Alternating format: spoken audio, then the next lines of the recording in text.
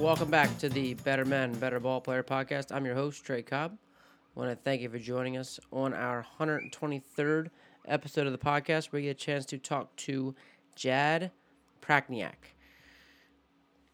Coach Prachniak is in his first season as the head coach at North Alabama University. Prior to that, he had spent time at the University of Delaware as the associate head coach and recruiting coordinator. Before that, spent 9 seasons at Division II school Westchester University, and where he was a 2-time NCAA champion. They won a national championship in 2012 and in 2017. He was the first and only NCAA school in Pennsylvania to win a national championship. Coach Prachniak discusses a ton of stuff during our talk as he's continued to kind of grow the program at North Alabama, touching base about his experience winning a national championship and developing his guys at Westchester as well as Delaware. And he's also spent some time before Westchester where he was the pitching coach and recruiting coordinator at William & Mary.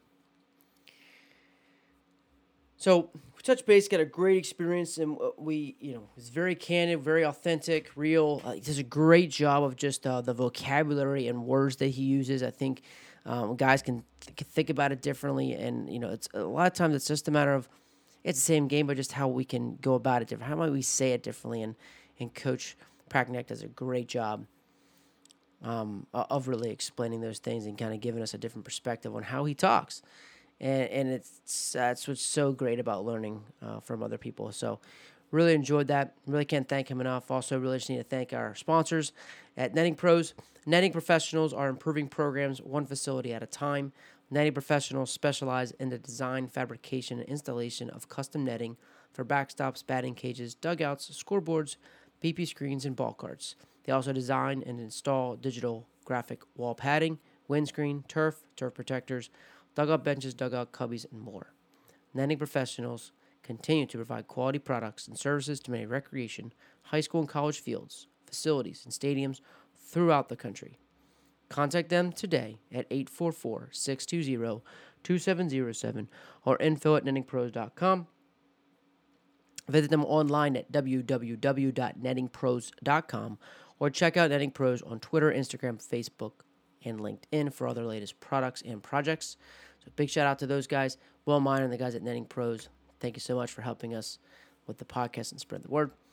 And Coach Prachniak, again, one more time, thanking you for all the great time that you spent, touch base about full program, culture, base running, hitting, fielding, pitching, getting into a ton of stuff from just making a lineup. So it was just great conversations, really enjoyed it. And I think you guys will as well. So here he is, head coach at North Alabama University, Coach Jad Prachniak.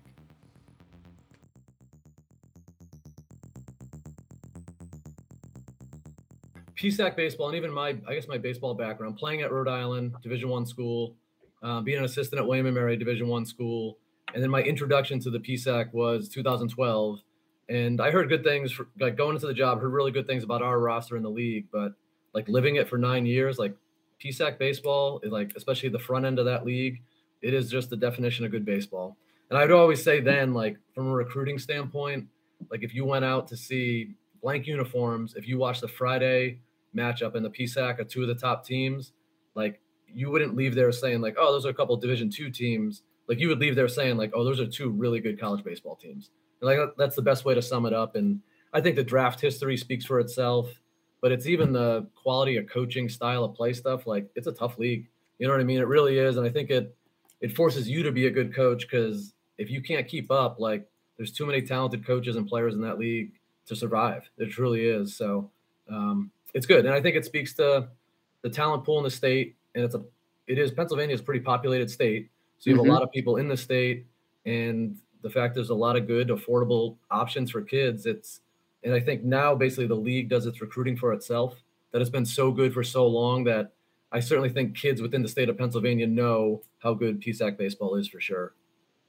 And then so then how have you compared it from like where you're at Sure. now and to make the Yeah. like the transition with North Sure. And Alabama? that's even going back the last couple of years at Delaware. And now we're 7 games into this season, but it's, Yeah. obviously having a chance to work with our group here.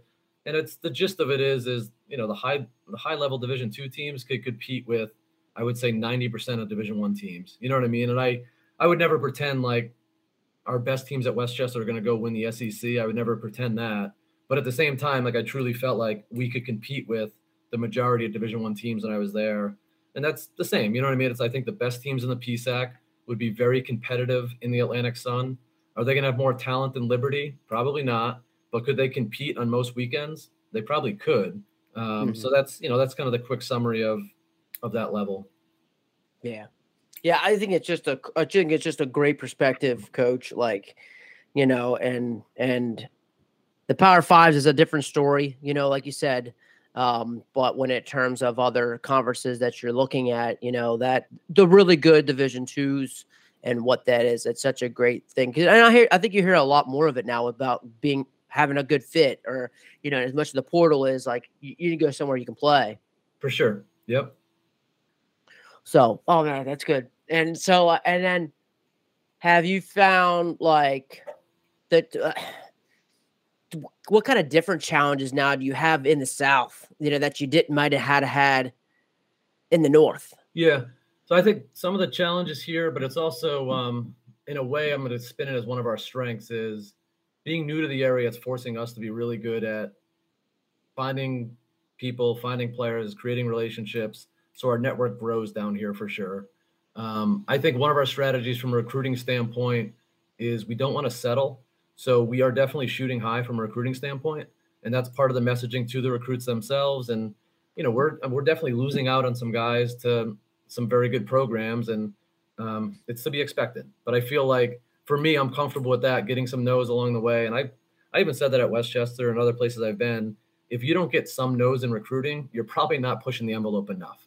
Like you really want to, somewhere along the way, you're going to get some no's because you're trying to identify a kid that has some really good options, and you can't get them all. So it is being new here. It's still calibrating. All right, what exactly is our fit? Like what exactly are we targeting? And when I say that, as part of that is just roster, getting to know our current roster as part of it. And now that we're 7 games into the season, like we're getting a better feel for things for sure.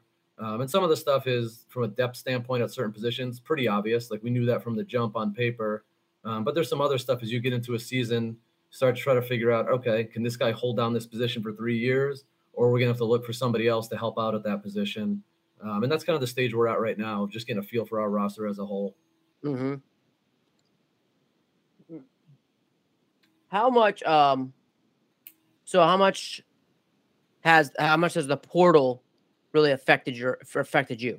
Sure. So during the transition, the month between Coach Keene, the previous coach here, retiring and me getting hired, it's basically a calendar month. And there were a handful of guys that transferred out of here. Some of those guys were some of the better performers from the year before. So me coming in, it's, we just lost a couple arms and a couple positional guys that were basically immediate voids that we had to fill. So just how the ease at which those guys were able to transfer. The good thing on my end coming in is like I could access the portal to try to find some guys to fill some of those holes. So I would say this summer we brought in, and some of those guys are through the transfer portal. 2 of the guys were JUCO guys, but we brought in 6 guys this summer to help fill some of those voids, and 4 of those guys came through the portal. And I think moving forward, we definitely want to be aware of who's in the portal, and we definitely want to identify needs where the portal could help us. But I think big picture recruiting, we want to build it with high school guys is the idea, but the portal is a supplemental piece to basically add as needed at certain positions. And I would say one of the benefits of the portal down the road, as we build things up here, is if you have a year where you get hit with the draft and maybe you lose a couple juniors, the nice thing about the portal is you don't have to get young. Like that doesn't make you have to go young. Like Sure. If you wanted to have somebody come in to fill one of those spots, and even if you're not replacing a true draft guy with another draft guy, maybe you can get like somebody with some seasoned experience that can help basically to lessen that blow essentially. So I think from that standpoint, it's nice. And you see it. I mean, most places, are at some level doing something in the portal. And I'm not saying everybody, but I think you have to be at least aware of who's in there. And it's the other thing too, as I mentioned, is you get to learn your roster. And what I think right now at the end of February compared to what I'm going to think in May, there could be very different thoughts. And at that point, our needs might change, and we might have to go target. Something else, and the portal can help with some of that stuff. Yeah, it's like you said. Even I think in the situations where you weren't expecting it, a guy like you guys say you get hit by the draft, multiple guys, and you're like, oh my goodness, and you weren't expecting. You've got your future classes coming up, but like, hey, my goodness, like right now, like we just lost a guy. Sure, exactly, and it's that simple. And sometimes it's an injury thing. Maybe somebody's down for a year and you need help. So it is. And as I mentioned, like still in a perfect world, you're identifying those high school guys that can help you. You have at least 3 years to work with them, hopefully, or maybe 4 with them. But I do think for us, it's going to be a mix of high school, portal, and then we'll also do some stuff at the junior college level. Like we're in a part of the country with some really, really good junior colleges. And we have a willingness to go outside the area. Like we're still going to go up to the Mid-Atlantic Northeast to try to identify junior college talent as well. And between developing relationships and knowing some of the rosters up there, I know there's very talented players up north that could help us down here.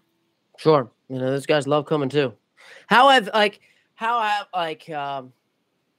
don't know, like, because like I said, the Northeast guys love saying, oh, I'd love to go down south and play. Like, is it, I'm just wondering if that's always the case, when they get down there and like, sure. Oh, yeah. And I think there's, so 2 of the guys that we got, 2 of the transfers we got this summer, one was from Pennsylvania outside of Philadelphia, and another one was from Connecticut, who redshirted at UConn. And again, it's small sample, but I feel like both of those guys have come in, they fit in really well. I think for them, the biggest thing was an opportunity, a chance to get on the field. Both those guys redshirted at other Division I schools. And the arm right now is our Friday night starter. And our third baseman is, who came from UConn, is starting at third and hitting 5th or 6th in our order right now. So I think from them, like getting on the field, that makes life a little bit better. But I think even those guys, the transition of, what was described to them from an opportunity standpoint, but even the setup of this school, like I think it's one of those places that's easy to get acclimated to. And it's not big city, but it's also not so small that it feels like there's nothing to do. I think there's just enough entertainment to kind of keep you occupied. But at the same time, like the speed here is, things don't speed up on guys here. You get to kind of create your own life and your own tempo down here for sure. Nice. Yeah. And it's because it is very different. It's just different. Like dealing with the cold is different, and not having to deal with that, but yeah, just being really away from home, it's different. 2 hours is something to get in the car, but it's different when you got to plan a day. Sure. But so cool, man. Just thinking about like, as you're taking, you spent 9 years at Winchester, your culture just rolling. Like, as you're coming in, like, what is one of the first things? Of course, you can touch base on, you got to get the guys. Sure.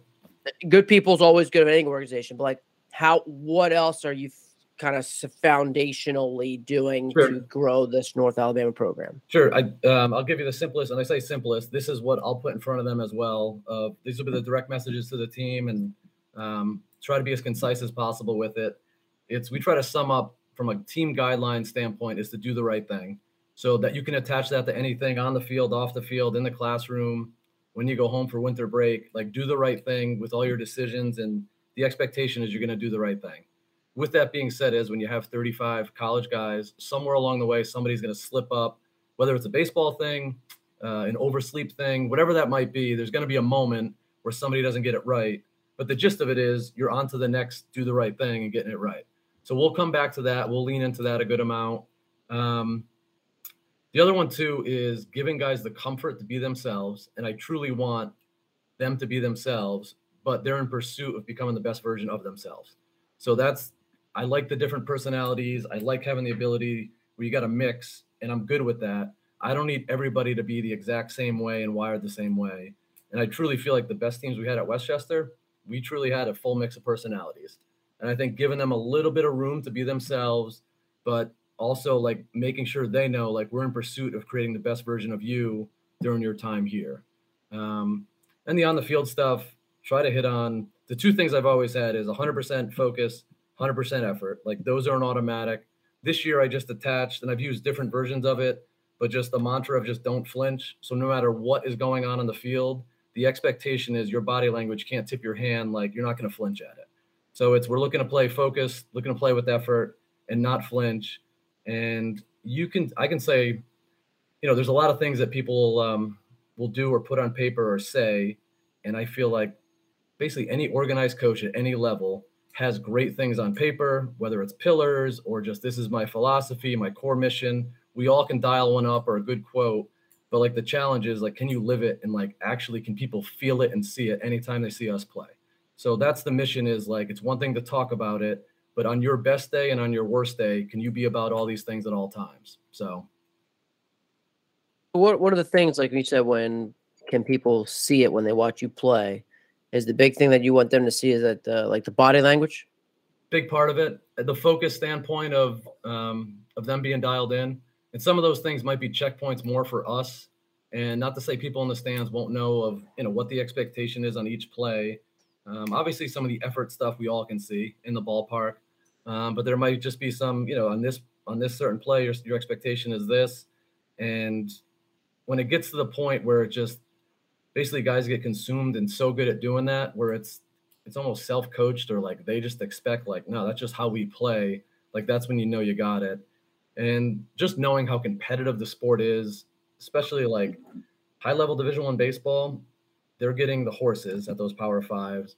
And some of those programs are the most meticulous in regards to like style of play and expectations. So for us to close that gap, like, yes, we need to get talented players, but I don't think we're going to ever show up to a field and just out-talent most of the SEC. Or if we expect to win the Atlantic Sun, it's not just going to be because we had the most talented team and nobody could catch up with us. It's got to be like good players and then a ridiculous buy-in to everything else that comes with it. And I think that like attention to detail and focus and effort. And again, it's like the tangible stuff, like you got to go live it. You got to go do it. And like whatever that task is, however mundane it seems, like you just have to get it right every single time. And when like part of this, because you've grown programs, like let's say at Westchester, like was it a certain year like this effort and focus that you felt like the consistent message kind of rang true, and you kind of took over, you kind of got over the hump? The fortunate thing at Westchester was that was an extremely talented roster that I walked into. There was, it's one guy still playing in the big leagues, is on year 8 in the major leagues. We have another guy that's still throwing professionally in Japan. So like our two horses, like Joey Wendell, who's still in the big leagues, and Joe Gunkel, who pitched in AAA and now he's in Japan. I'll start with the talent there, but both of those guys basically exemplified, one on the mound and one in the field, those things. And I think for that group, like once when those guys were so dialed in, like the rest of the roster kind of fell in line.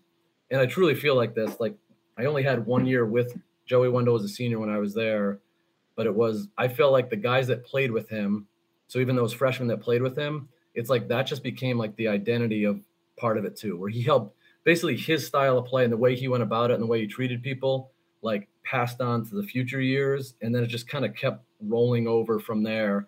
And obviously we had other guys that were leaders on individual teams, but just the gist of year one, that group was so good with it that I think it did stay. And we needed to remind guys along the way, like this is the expectation, and some years are easier than others. So I think even the year when you get it right with the roster turnover, that you're gonna have to recoach it. So you're gonna have to get it to the new guys. And then also like some of the returning guys are gonna have to be reminded of it. And it'll show up in different ways, and I try to be, I can be pretty meticulous with it of like when, like getting on them in different spots. And I think using stuff like that after a win can be really helpful. So like even after their best day or like, oh, good, we just had, and even this weekend, like we had a sweep this weekend, and I could dial up a highlight reel, when I say highlight reel, a low light reel of literally a dozen mistakes that we made that could have cost us games over 3 games.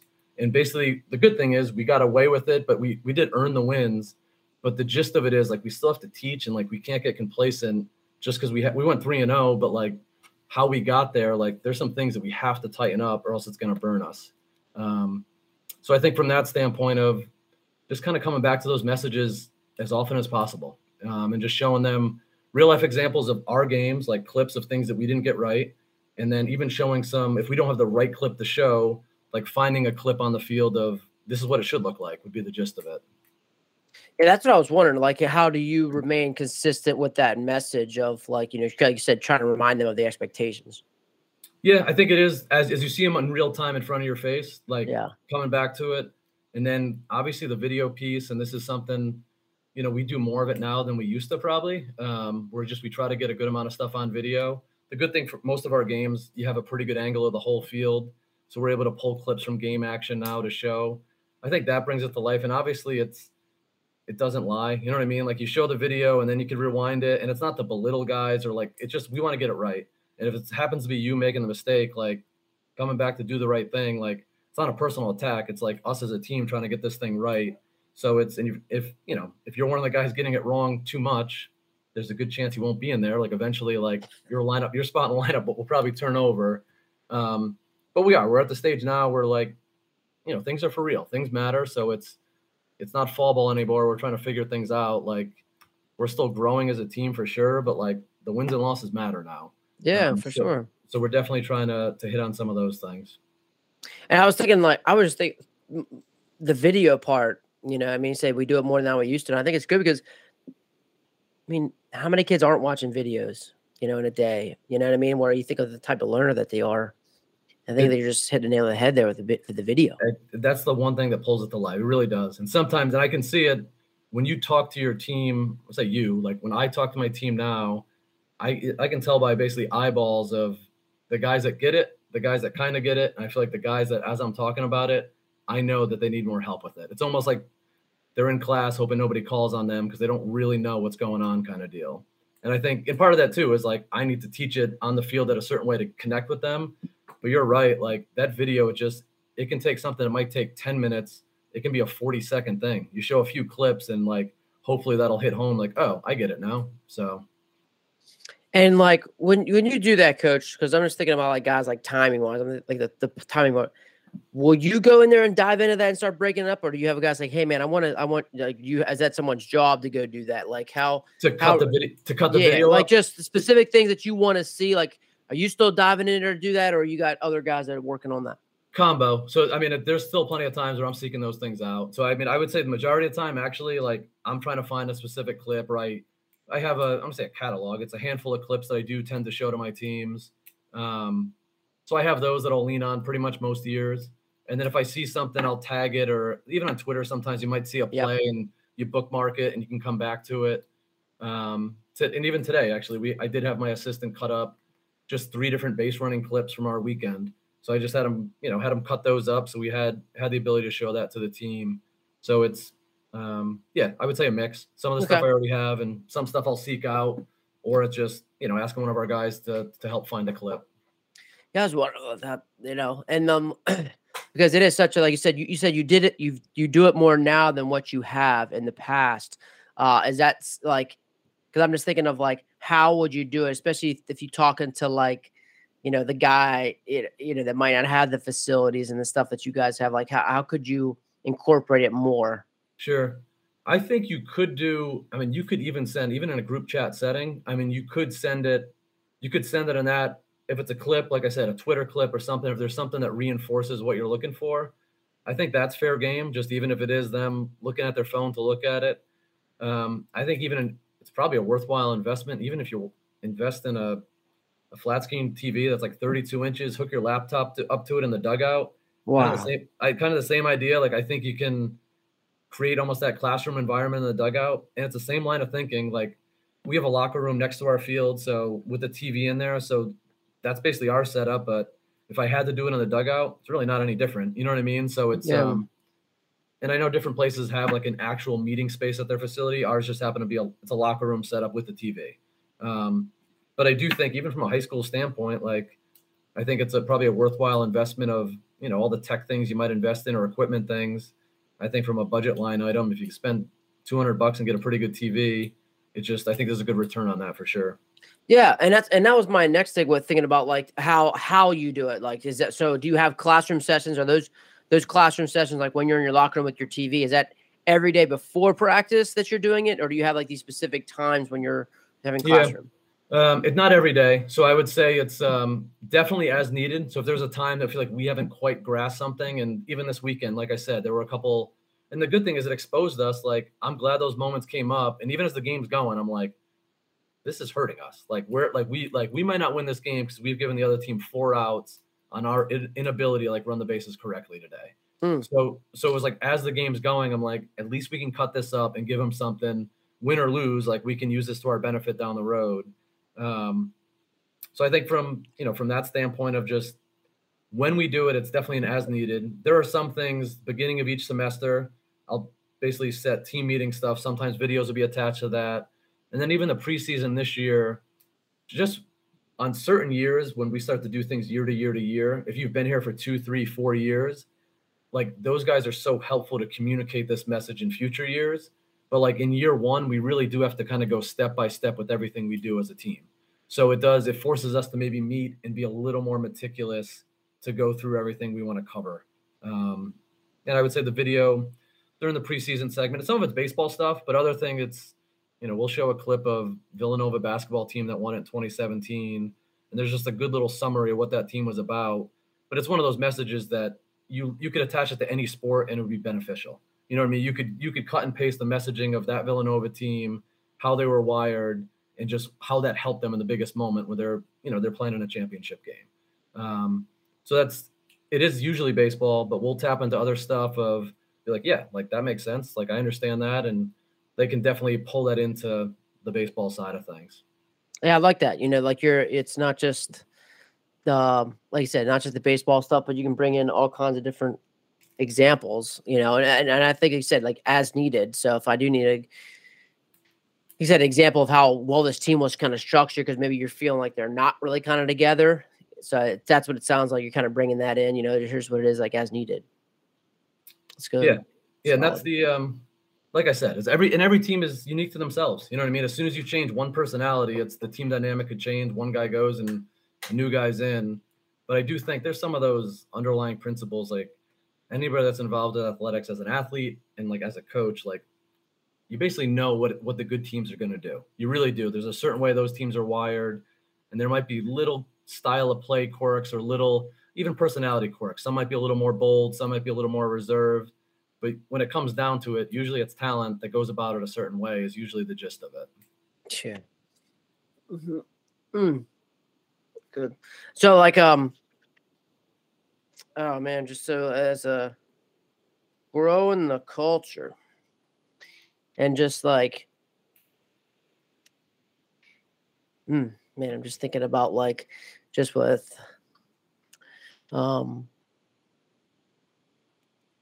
do you really how much, because it sounds like to me like how much of like the culture talks do you like to have, or is it like year one where you're just like gung-ho, like here's all the baseball, like try to bring in all like it, like I'm just thinking, how are you balancing all of the different culture stuff with all of like the specific baseball stuff and skills you're trying to grow?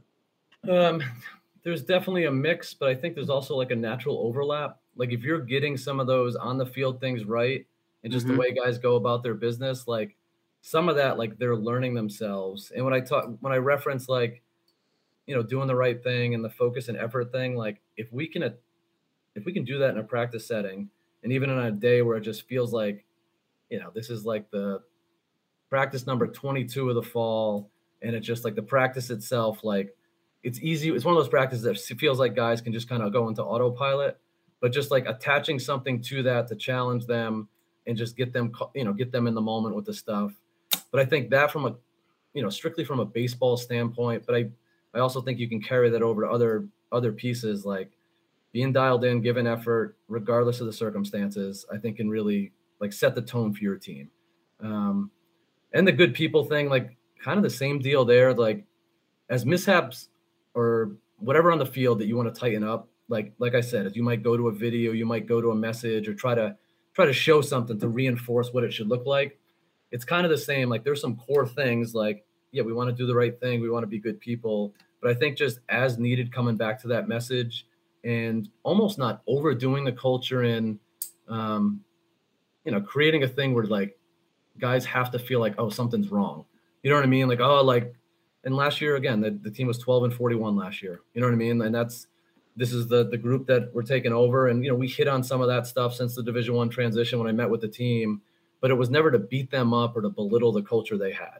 You know what I mean? Because I wasn't here and I don't know exactly like, was it just the other team more talented or whatever it might be. So it just, for me, it's not even about changing culture. It just established my culture. It just, when I say my culture, it's our culture of like, I really try not to complicate it too much. And I feel like I will give guys room to be themselves, but I do expect them to grow. And the things that I do give them, the expectation is they're going to do them to a high level. And again, I don't know for sure, like it's not going to be 100%, but I feel like most guys that have played in, programs that I've coached, I feel like could at least say like, yeah, felt like I had a chance to be myself. You know what I mean? It wasn't like he was always trying to change me. So it was that freedom. And again, I want to see guys grow. So that doesn't mean like be yourself. And there's been plenty of freshmen, sophomores that are like, that kid's got a ways to go, but it just saying it to them and coaching them through it to try to just help them as an individual. And then that comes back, in that full team setup. There's a good return on that stuff. And I honestly think too, and this is, and I totally get where coaches are saying it. Even for me too, I do want the idea of like the name on the front of the jersey. Like, yes, it's really, really important. Like I'm all for that. Like, yes, but like there's something about depending on what's going on in someone's life, I don't want to minimize like the name on the back of the jersey. So even for me, anywhere I've been, Westchester, assistant at William & Mary, assistant at Delaware, head coach at North Alabama, like I have great pride in those programs. And like, yep, the logo means a lot, but I never want our logo to get in the way of like the well-being of a human. You know what I mean? So like I have like a truly like looking out for people. And that doesn't mean like that kid has the right to like not do anything correctly.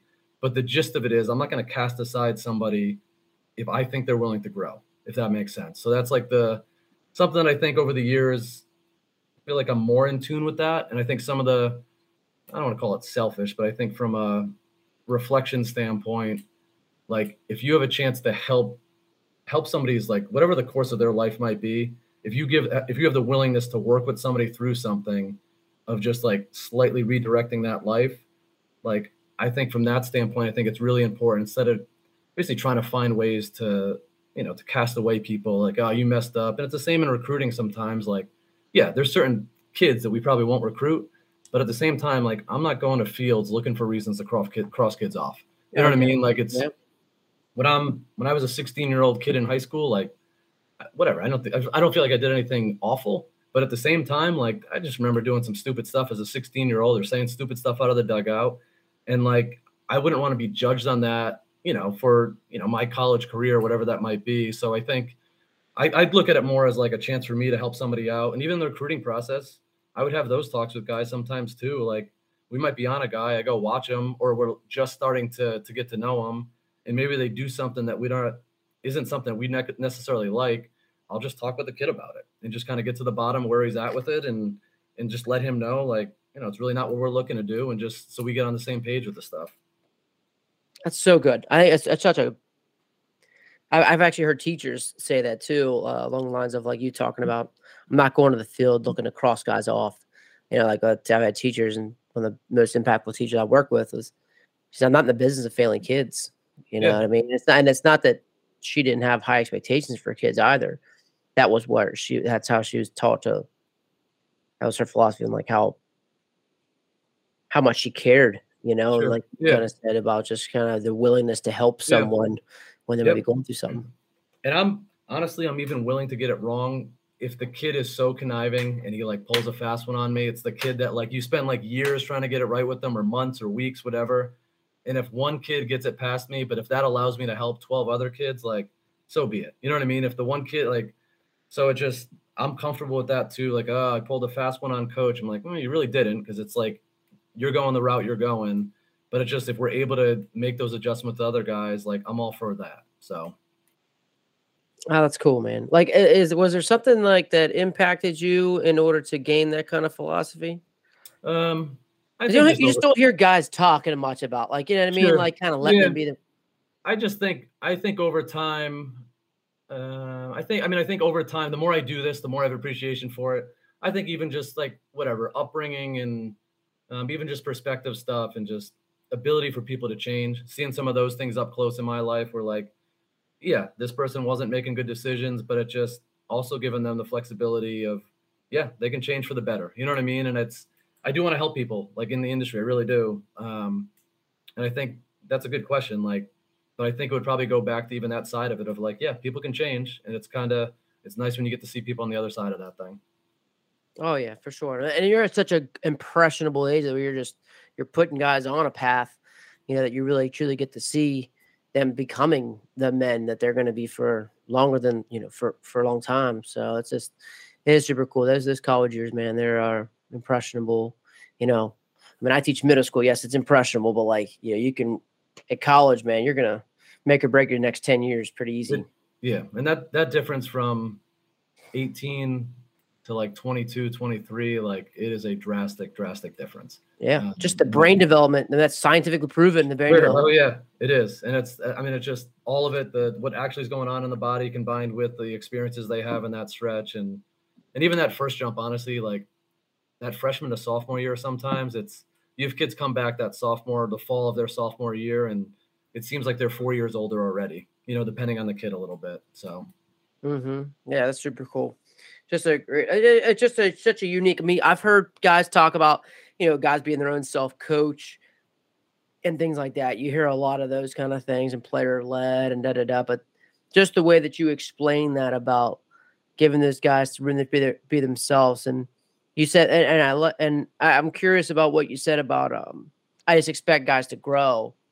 And so my I guess, just for me, like I'm thinking about how to manage that, like how do you, like when you're holding them accountable to that, how do you hold a kid accountable to growing? Sure. I mean, I think little checkpoints, and it's kind of a simple one, could be one, like, can you truly lead yourself? So I guess I'll start with that. Do you have the ability to follow through on all the things that are asked of you? And I think the next step of that would just be the ability to help somebody else out. Like the ability of once when you can lead yourself, like, do you have the ability to help basically that guy that was that you might have need help? Can you help that guy out as a checkpoint of, you got your stuff together, but now there's this freshman over here that, he's basically in the same shoes you were in maybe the year before, and he might be struggling with certain things. And like, can you help that guy out with some stuff? So I think that could be one, like a growth indicator. And I think some guys are just in such different spots of their lives. So obviously we're getting people from different parts of the country, and, we have guys from 12 different states here. And I think we have guys from a pretty good mix of, I feel like from one standpoint, I feel like a lot of our guys in that standard upper middle class kind of baseball upbringing, but I think we do have a mix of guys from different backgrounds. And I think for each guy, like they have different challenges. So the growth for one guy might look different than somebody else. And, I feel like I walked into a situation here, like there's a handful of guys here, or maybe even more, that I feel like are rock solid. You know what I mean? It's just like, I can tell that they're wired a certain way. Like, not that we don't have to coach them, not that we don't have to help them. Sure. No, they're self-driven. Exactly. But it's just like, they are dialed in, like they want to get it right. And whatever we give them, and you got to be careful too, because you got to make sure you're giving them the right stuff, because they are 100%, like they're going to be dialed into you.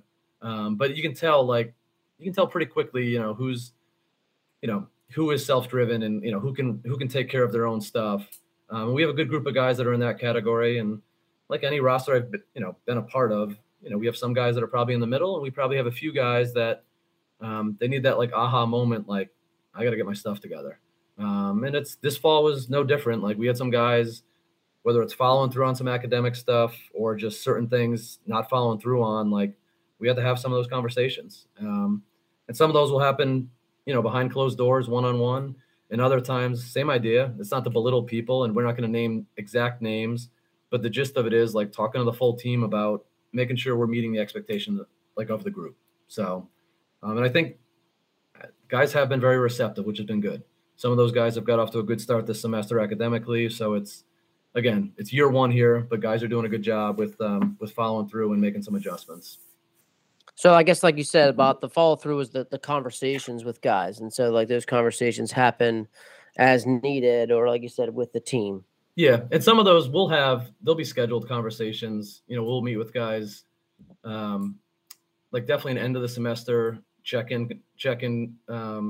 We'll have those, and we'll have an end of the year. Like those are scheduled, and the other ones from a one-on-one standpoint, if we need to have that, if we need to have that conversation to get somebody straightened out a little bit, we're definitely willing to do that.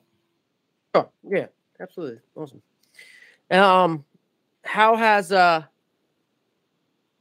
just like here's a question, like, as I'm going back to like your don't flinch, body language, coming into like, this is the the highest level you've coached at, Yep. right? And so like, is there a part of you like says like, this is what I'm also gonna model, like this is what kind of where you're at, you know what I mean? It's a great question, and it's like a self-challenge to me. And I know for me, I'm at my best when I'm thinking clearly. So there's times when I'm not getting caught up in the moment, good or bad, and I really try to overtrain myself. And there's times like I know it, like it's just I'm so dialed into what's next, or I try to be dialed into what's next, that I'm not like I'm moving past whatever just happened. So it just as our guys are doing some celebration stuff, like I'm trying to get their attention to make sure they're dialed into what's next. Or if it's one of those crazy calls where we feel like we got screwed by an umpire, like, yeah, if I have to go out to talk to them about it, I will. But like once when that's done, I just hate playing the what if game. Like, if we would have got that call, this. Like, I like just swallowing whatever's in front of us, and like we're gonna dig in, do our best with that moment, and that's it. So that's one of my checkpoints, like during a game and like after a game, like, did I actually do that? And I do feel like, again, it's something I'm dialed into it. Like I try to be really good with that. So like most games, I feel like I accomplished that. But there's always moments like there's definitely decisions I wish I had back along the way. Obviously, like you're not going to hit the right button, and like, but it is like that's part of the fun of anybody that's been in the dugout and had to make like baseball decisions in big moments. It's a very specific like you have to be dialed into that stuff. You really do, and like the people that do it, and like it's part of the fun of the game. It really is. And another cue we'll give our guys like after a mistake, and I've heard this years ago, and again, it's keep your head up, like kind of but it's like a specific, like eyes up, head up, chin up. Like if you have a miscue, instead of like, if you need a second to kind of do a little kick the dirt, get your mind right, I'm good with that. But it is like, have your eyes up, your head up, and your chin up, and go get the next thing, whatever that is. But it does, if somebody kicks a ball and they're like looking at the ground for the next 12 seconds, like that tells me like they're not on to what's next. Yeah. So I'll give guys, they get a moment, but after that, it is eyes up, head up, chin up, and like you got to be connected with the rest of the team, ready to make the next play, basically. Love it. Yeah, I just think it's your leadership coach. I didn't think like like I'm just going to show that I'm not flinching. Like this isn't just words that you're trying to speak. I think you're trying to develop the trust, and you're like, look, I'm here doing the same thing. You know what I mean? So like I think that's where you're also we're not going to flinch because I'm not, and I'm going to make sure that I'm doing it. I'm right here. Like they need to see it from you.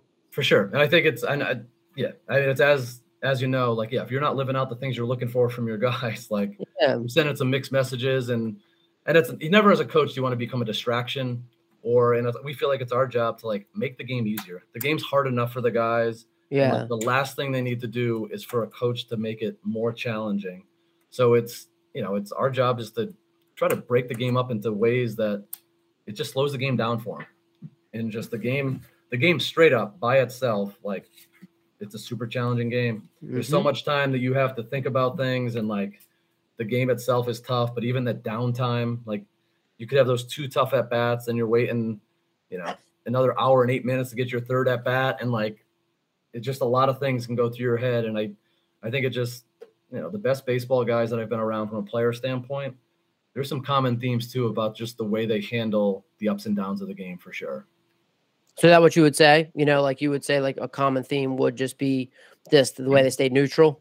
It's even neutral, but it's staying true to what's best for them. And I've never been around a baseball guy where like overdrive.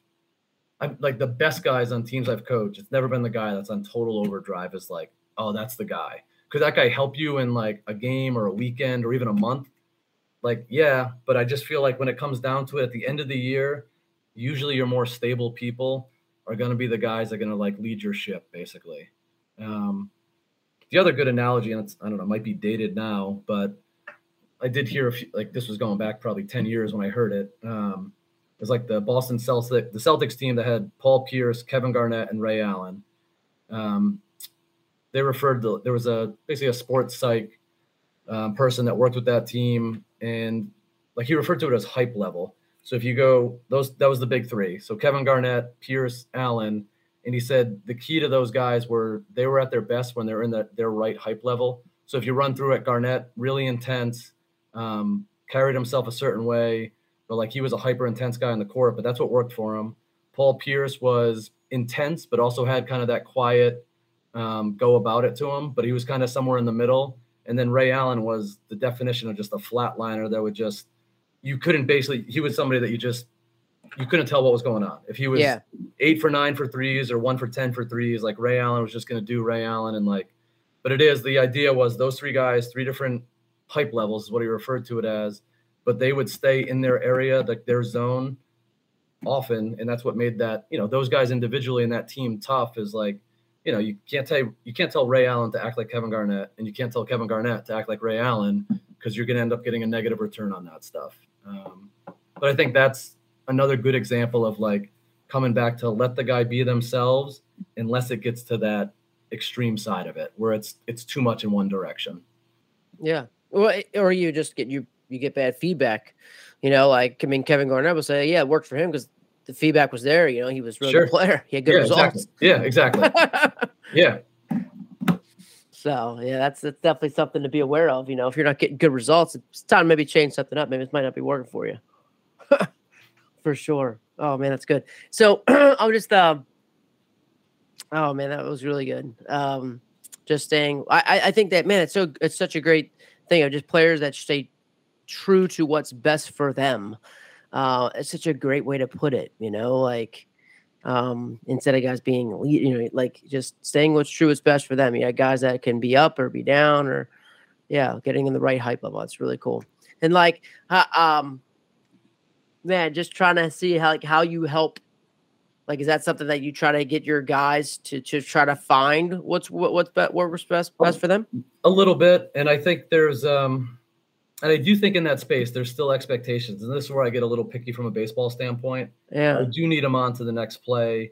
And these would be observational things. And this is something that I've referenced in the past. I remember being at a junior college World Series. This was 2011 down in Enid, Oklahoma for the Division II World Series. And I was there scouting when I was with William and Mary. Towards the end of the day, most of the game I was behind home plate. Towards the end of the day, I just went down the right field line a little bit, grabbed a seat at like one of those picnic tables. Just watching a game unfold, it just like, and this is stuff that I knew as a coach, like living it, but having a chance to not be consumed with the outcome of the game. Like I'm there scouting, but I'm basically taking the game in borderline as a fan. Like I'm just watching a good game, keeping an eye out for players. But as I just watched a bunch of little things happen in a small amount of time, when I say little things, they add up and they make the difference in games. And some of it was that hype level, like guy hits a double that it either tied the game or cut it to 1. And he's at second doing the bow and arrow to the dugout. The ball's in play. It's getting overthrown, like kicking up against the wall. Like he should be at third base is the gist of it. Wasn't at third base. That same base runner at second, the next hitter is trying to bunt him over, and the base runner bites on basically a fake crash, like a pick play at second that was really just a bunt rotation play. But he's like darting back to second as the pitch is getting thrown, and he can't advance to third on a bunt. And I'm just like, one, if that guy had the bright base running read, he's at third. Mm-hmm. 2, after the moment, if he could just do a good job with his secondary and advance to third, he's there with a chance to take the lead. But it's just like, if that guy gets it right, it could change the outcome of this JUCO World Series. You know what I mean? So I think the gist of it was, if you got a team to truly buy into all that stuff and coach them up on every little decision they make on a field, you become a really difficult team to play against, almost regardless of talent. So even if the other team rolls in and like, oh yeah, we're better than these guys, but if you get everything right for a 7 or 9 inning game, it's a tough thing for the opposition to deal with. And I think that's the ultimate is you end up getting the more talented roster and you play to that style. And that's why kind of coming back to hype level, I never want hype level to get in the way of getting what's right. You know what I mean? It's more just that between inning demeanor, or just, the guys like, give them some flexibility. Some guys need that certain energy, But it's just when it comes down to like, can you be dialed in for the whole time? That piece is critical for me. Such a cool way of saying it, man. Like it was just I enjoyed this, man. I just really cool. Such a oh man. How so what do you practice what do you practice like? How are you able to put even maybe these kind of situations to help deal where you're kind of monitoring that kind of hype level? Sure. Like how do you bring that out of them to where you can kind of help teach it? Yep. The skill level, skill development stuff, that's a given, obviously. You know what I mean? From that standpoint, and I won't even hit on that here. The more I do, the more I coach, the more like circling back to the decision-making stuff is so important. And some of that is like, yeah, at the plate, swing, take decisions, but base running decisions, defensive decisions, and trying to get guys into basically just stack different game situations and then force them to get live reads, whether that's in BP or we run a base running drill a certain way where we're getting live reads. I think that stuff is so critical because it gives you a chance to rep it out. You know what I mean? If you just play straight up baseball, intersquad, even a coach pitch, and you just like let it go, you might not get to certain situations enough. But it's just if you want to cycle through a certain situation, like are we tagging on this ball, for example? Like what's our read here? You just set it up, whether it's a machine, a fungo, or maybe you do it in a coach pitch, but you just put runners at these spots. This is what we're looking to do. And then we just rep the thing out till we get it right. And again, that comes back to some of the stuff we hit on earlier, in a way as needed. So, there's things that we want to cover, but it just, as we get more comfortable at one thing, then we can kind of move on to make sure we get something else right. So it's kind of picking what the team needs, but also, I would say also making sure we're repping the things that are going to show up most in the game. So making sure we're getting enough reps of the things that could impact our games on the highest level of frequency stuff. And I for sure like that because that kind of brings me into like you said you did some base running mishaps this weekend and like that, so like Yep. That's essentially you're going to stack those game situations up and kind of recreate that, and so you can rep it out during practice. Correct. Yep, exactly that. And some of it was just that specific rep of what your read is. Trying to score on a ground ball from third with the infield up and, depending on your read, like what we're looking to do with that stuff. And then even like a tag, no tag situation, like if you're not tagging on a certain ball, then you should be getting out there as much as you say maximize. So the term halfway basically would only be if halfway equaled the exact distance that you could get without getting doubled up if the guy catches it. So like the term we'll use for that is maximize. And that's something we'll rep out a ton. You are getting as much as you possibly can, where if the guy catches it, not that we want to bang play with you sprinting back, but if you can jog back to the base comfortably, you did not do your job as a base runner. You didn't maximize. Exactly right. And it's whether it's ball in the air or ball being thrown like that. And that's an example of that type of play. The return on that, literally, it's going to be thousands of times in the course of a season if you run through it, of base runners having to make a read, whether it's a ball in the air, ball on the ground, a thrown ball where you're at another base reading the play. You're basically always just working. It's almost like a secondary lead with the ball going to a different base. If that makes, you know what I mean? Like you're not just camped on your base. Like you're getting off just in case that ball gets away far enough where you can move up that next base. And the return on of it is like when that shows up and your team's dialed into it, you have a lot of chances to cash in on that for sure. Maximize. Well, another great one. Just a great word, Coach. Good gravy. Oh my. Maximize. Like I was like halfway, and you're just like maximize. Like heck yeah. And I even think it because it's much more. It's not as passive. Yeah, it's much more. I would say aggressive, but like it just. It makes you think more. It does. And it's one of those things, even if the opposition knows you're doing it, like it's not a groundbreaking thing. It really isn't. It's basically what we all want as coaches. Yep. But it's just we're willing to spend a good amount of time to try to make sure we get that thing right. Just because the return on it, I think, is so good when things go a certain way. It gives you your best chances to move up max bases and to always cash in on whether it's a mistake or that ball you're not quite sure on. Just having the discipline to stay out there until you see what happens with the ball. Oh yeah, it's great.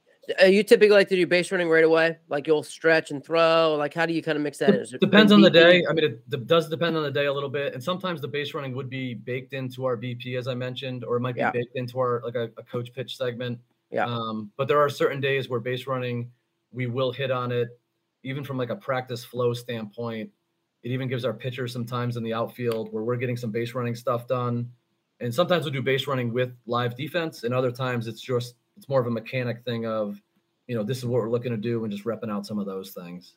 But we do, and we try to make it a part of every practice, and just how big of a piece it varies day to day a little bit.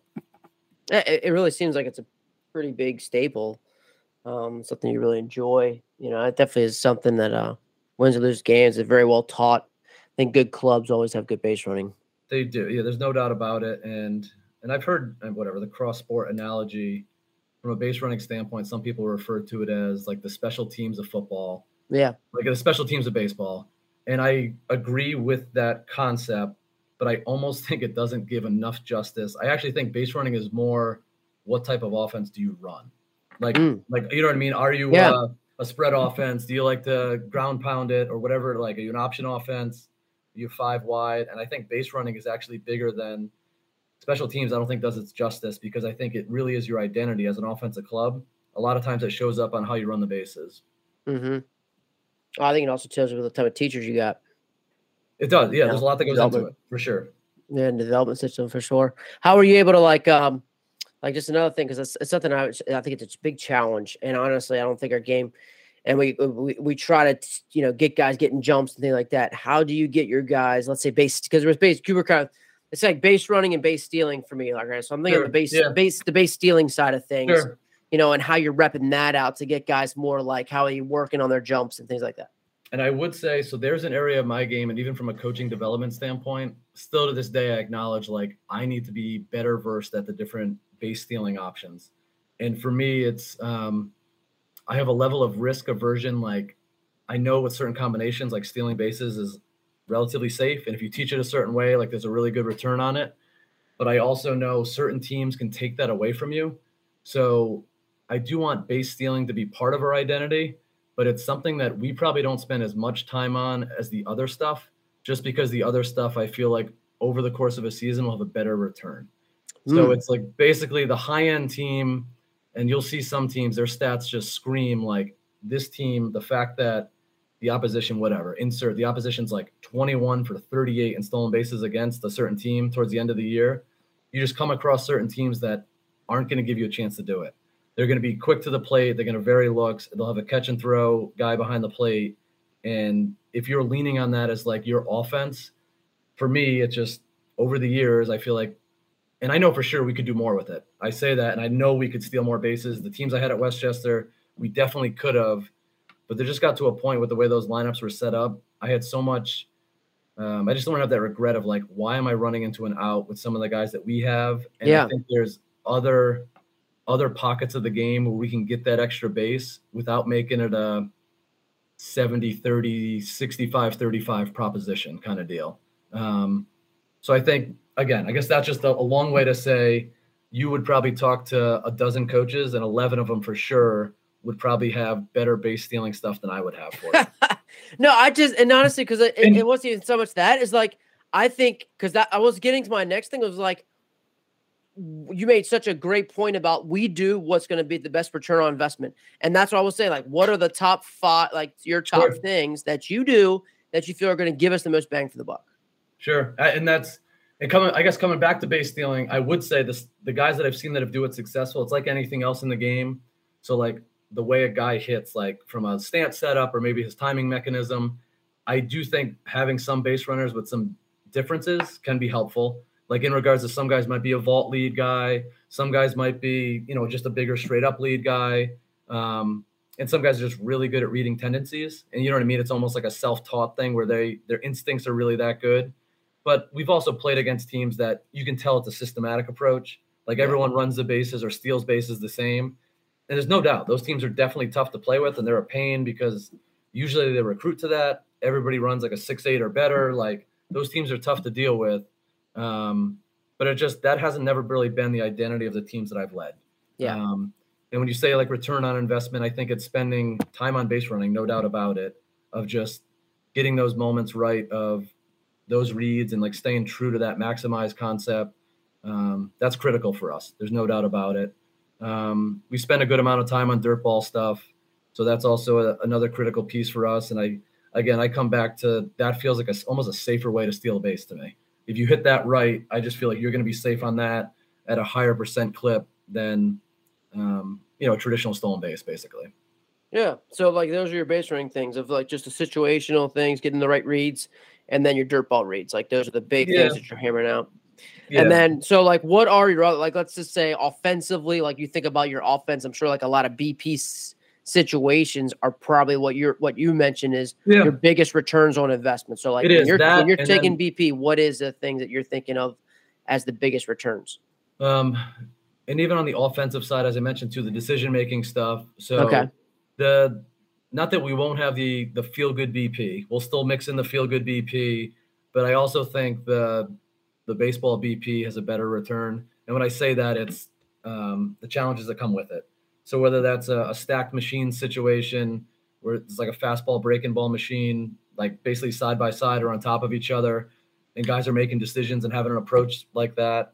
And even for programs that don't have machines, like I even think a coach mix BP, like there's a much better return on that than just traditional fill it up 4-seam pat. Like, you know what I mean? Like they actually have to make a decision, have a plan.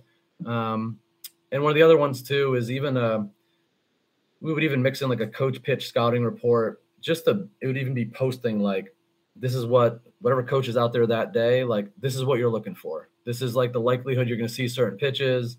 This is the pitch he likes to goes to ahead in the count, behind in the count. You can expect whatever. He might try to get fastballs in when he's behind in the count, but see if they can basically apply a scouting report in real time. And then sometimes getting off the scouting report and also letting them know, like, it's not always going to be perfect. You know what I mean? So it's like, oh, it said on the sheet that he was going to try to bust me in on a 2-1 count, but it was a breaking ball away. I'm like, yeah, well, sometimes that's going to happen too.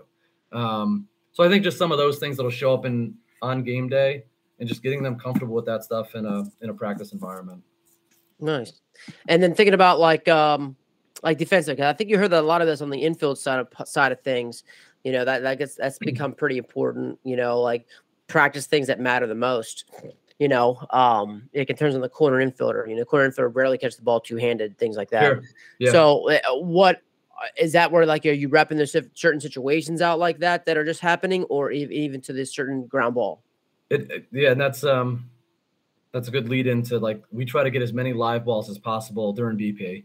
And I heard that years ago. It was, at a convention, it's like, even our best fungo guy just can't duplicate, you know what I mean? Like a middle of the order metal bat swing, like you just can't duplicate that type of ground ball. So I think getting those guys, as many of those as possible. And you're right, like trying to train certain lanes of fielding and, the range or the plays are going to show up on game day. Like we want to rep those things out the most for sure. And then attaching that decision-making stuff.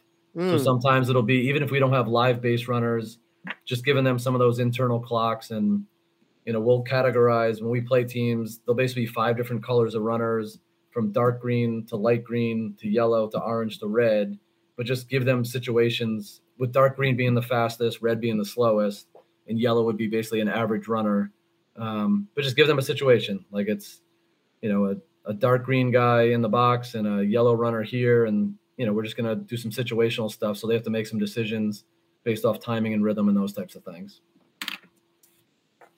I love that. So yeah, I just like, cause, just how much, the game's growing too. Like I think, your teams have been very successful, and so the amount of game situations I think that you're putting your guys in, you're not scared of it. I think that's just something that will always need to continue to grow is just more game situations, in baseball. And some things it's just, it's never been such a natural thing. We've got to really work at it. It does. And I was a victim of that too, of sometimes you organize practices so they fit perfectly and you feel like the flow is good. And it's almost like a well-run football practice, whistles blowing or whatever it is, just like, 10 minutes here. And then like even the drills we're doing, they're just so scripted, but it's like when the game starts, like there's random stuff happening. Like it's just on any given weekend, there might be sequences of things like, I haven't seen that happen before in 20 years of a college baseball field, whatever it is. So you have to just embrace the randomness of getting off schedule and stuff. You know what I mean? Of just like, Yeah. the play gets messy sometimes, and like, instead of me freaking out and yelling about it, like, let's work through the mess. Like, let's play an overthrow live and like figure out who goes where and those types of things. We always want it to be clean, but honestly, on game day, like, you're usually going to deal with some stuff that you're going to have to work through for sure. Yeah. Really, really, really good. Really, really good. Daggone, that's good. Just, Coach, just kind of like wrapping stuff up, man. We haven't really touched base too much on pitching or anything like that. I mean, I know you talked about your dude that you got, 2 dudes that you had pitching, but like in terms of pitching, I guess final thing is we've kind of talked about a lot. I'm just thinking about, again, how do you put more pitchers? Can you talk about coach pitch scrimmage? Like, how are you putting your pitchers in those game-like situations? Sure. And on the pitching side, it is, especially in the preseason intersquad stuff, if we have somebody going 2 or 3 innings, like building up pitch count stuff, if he has like 2 clean innings, like, we're definitely going to put some traffic on for that next inning. And there's times like we'll go into it. It's just inning 1 might be clean, and then inning 2 we'll set a situation like it's first and third, 1 out. And making him feel that. Exactly. Yeah. Yep. And even, and this is playing out in real time. The pitch clock thing is very real in college right now. So the rules that come with it and some of the little nuances of you're on the 20-second pitch clock now. So just that rhythm of getting guys comfortable working within those time frames. And even something as simple as like having the option to step off, get the sign. Like, if you didn't get it the first time, like, you only have 1 crack at it per hitter, and then it's a ball. Or if you're over the rubber and it's not 20 seconds, which generally speaking, 20 seconds is plenty of time. But as you know, like, when you have 120 to 200 opportunities in some games to mess that up, sometimes guys are going to mess it up. So I think some of the newer rules, just practicing and repping those, just to get them game ready for that stuff, so we're not surprised by it. And the other, just, I say pitching stuff in general, just coming back to the same deal. Like, it's like anything else on the field. The stuff that's going to win is talent. And on the mound, like, stuff is going to help you win, no doubt about it. Like, you need to have stuff, like good stuff on the mound. And you can break that down a lot of different ways, but it's pretty common themes, like command your fastball, have a secondary pitch you can land for a strike and put it in a chase zone. But I think the other one too is, the best pitchers you go against and the best pitchers you coach, usually they're guys you trust. It's just guys from a demeanor standpoint. And I do think pitching, coming back to hype level stuff, I've seen different personalities on the mound win. Like, I've seen true, like, bulldog guys you can tell are revved up. I've seen flatliners that, like, you can't get anything out of them, but you just know they're going to compete. And I've seen guys in the middle that, in certain situations they'll get revved up, but usually they're pretty even keeled. But it's, the guys that can handle the moment, like, those are the guys you want to give the ball to. So even if it's their Rapsodo number, their TrackMan number doesn't spit out exactly what one guy might say, his stuff, my stuff looks better, but the combination of what the hitter is doing against you and the way you handle moments, like, that's it. The guys that you trust in the big moments, they're usually going to be wired a certain way. That's good. That's really good. Hey, I was just thinking too, like, man, you had about like how you had built your lineups, right? To by why you're not stealing certain bases, like, so do you have a certain way, like, I guess, like, how do you build your lineups, and is that really kind of based off of your individual, like, your offensive philosophy, or is like you said, teams are different every year, but like, I'm just thinking about how you build your lineup when you mentioned that. From an analytical standpoint, there are some like traditional things that I still like in a way. Yeah. There's even apps out there now, and even companies that, they can help you put together like sequencer. They can help you put together ideal lineup, and then even ideal bunt strategy per se, or steal. Like, should we try to steal a base here based off percentages? Like, there's a company that's dedicated themselves to like college baseball stuff, like, for that. With that is, I think there's definitely value in that stuff, and I've looked at the stuff. We're not a subscriber to it, and that's not to say it's not a well worth investment. But I do like being aware of kind of what's out there, and like just even the thought between like getting one of your better hitters in the 2-hole, which usually it's a good hitter, But I think Aaron Judge isn't exactly like prototypical number 2 hitter on the days he's hitting second. Right. But it's just the way the lineup works and like opportunities. Like I think they've just come to like that's a good spot for him. You know what I mean? Of just they've come to grips with that's the right spot for Aaron Judge.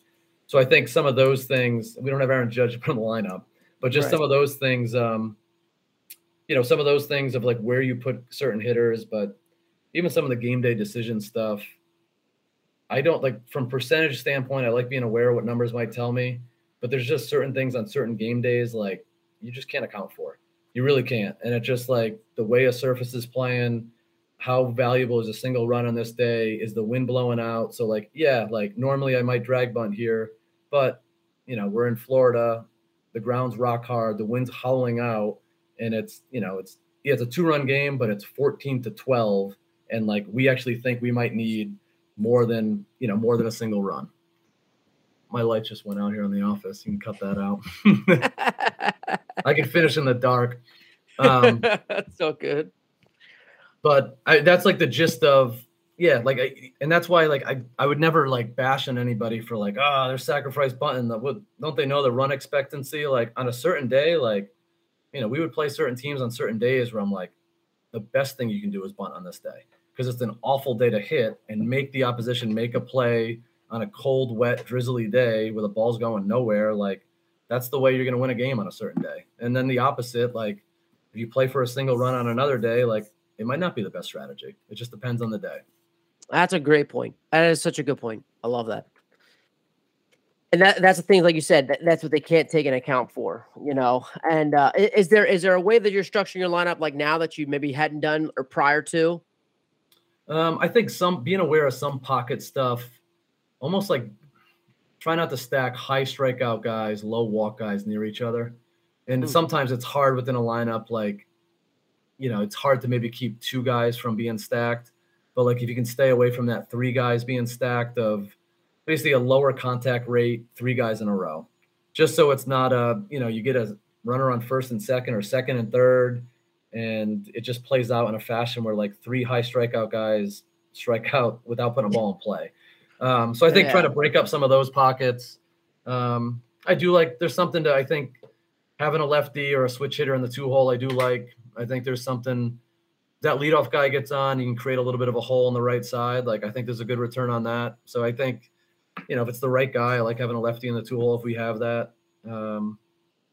But outside of that, it's kind of making the pieces work. And I do think, not to say a lineup won't change, but having some level of continuity, even from like directing the offense standpoint. So you almost get comfortable of knowing like, all right, like this guy's up, we can do this. And like, you start to like get a feel for like, you almost anticipate what your options are going to be before they show up. And I will say like our early season lineups have changed drastically. Yeah. So there are times now where like, I'm watching the guy hit and I'm like, I'm doing a double check on my lineup card or looking on the on deck circle. I'm like, I don't even know who's on deck. You know what I mean? Like, I'm like looking because I'm in real time. I haven't totally figured out like, this is our best 9-man lineup yet. Yeah. Yeah, that's going to happen because like I said, you want to get to a point where you can have that continuity, right? Is that what you're saying? You're going to get to that point where it is nice. You're always going to have, ideally you're going to have somewhere between, 10 and 12 guys that are kind of your regulars. You might have some lefty righty options. You want some help at the catching position. Somebody's going to get nicked up. So you want at least, ideally, you're going to have a 12-man that you're going to lean on.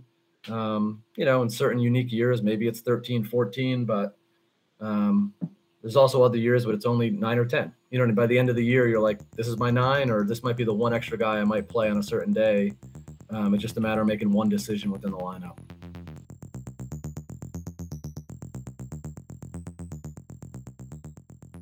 Coach Prachniak, just awesome stuff. Really appreciate all the time he spent with us and just being able to just be real, candid, have a great conversation about what he truly does. Just some great things. I just really wanted to highlight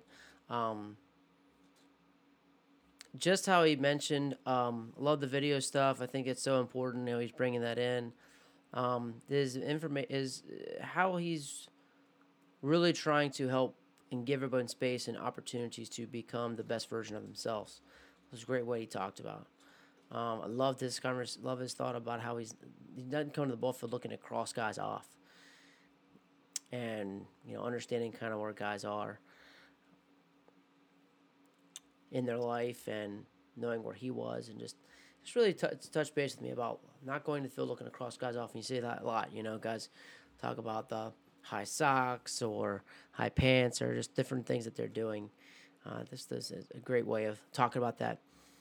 Getting to the right hype level, finding your level and what's best for you. And again, all that really comes back with feedback. But finding the right hype level, where are you to kind of be able to compete the best? How are being more game-like, from the mixed coach pitch, scouting reports, stacking the machines, doing things that get the most return on investment. What are the things that we need to get really, really good at, spend the most time on, not trying to spend time on everything. Really, really awesome. Some quality stuff, and just can't thank him enough for giving us this time. And again, thank you to Netting Pros, the guys at Netting Pros, for continuing to sponsor us, help us out, grow the podcast, and most importantly, thank you guys for listening and supporting us. And again, feel free to reach out to me at any time, Coach3Cobb, or continue to follow the podcast and let me know however much we can help. And if you feel anybody would be a great conversation for us to have, and just love to talk baseball and continue to grow the game. So until next time, keep getting better.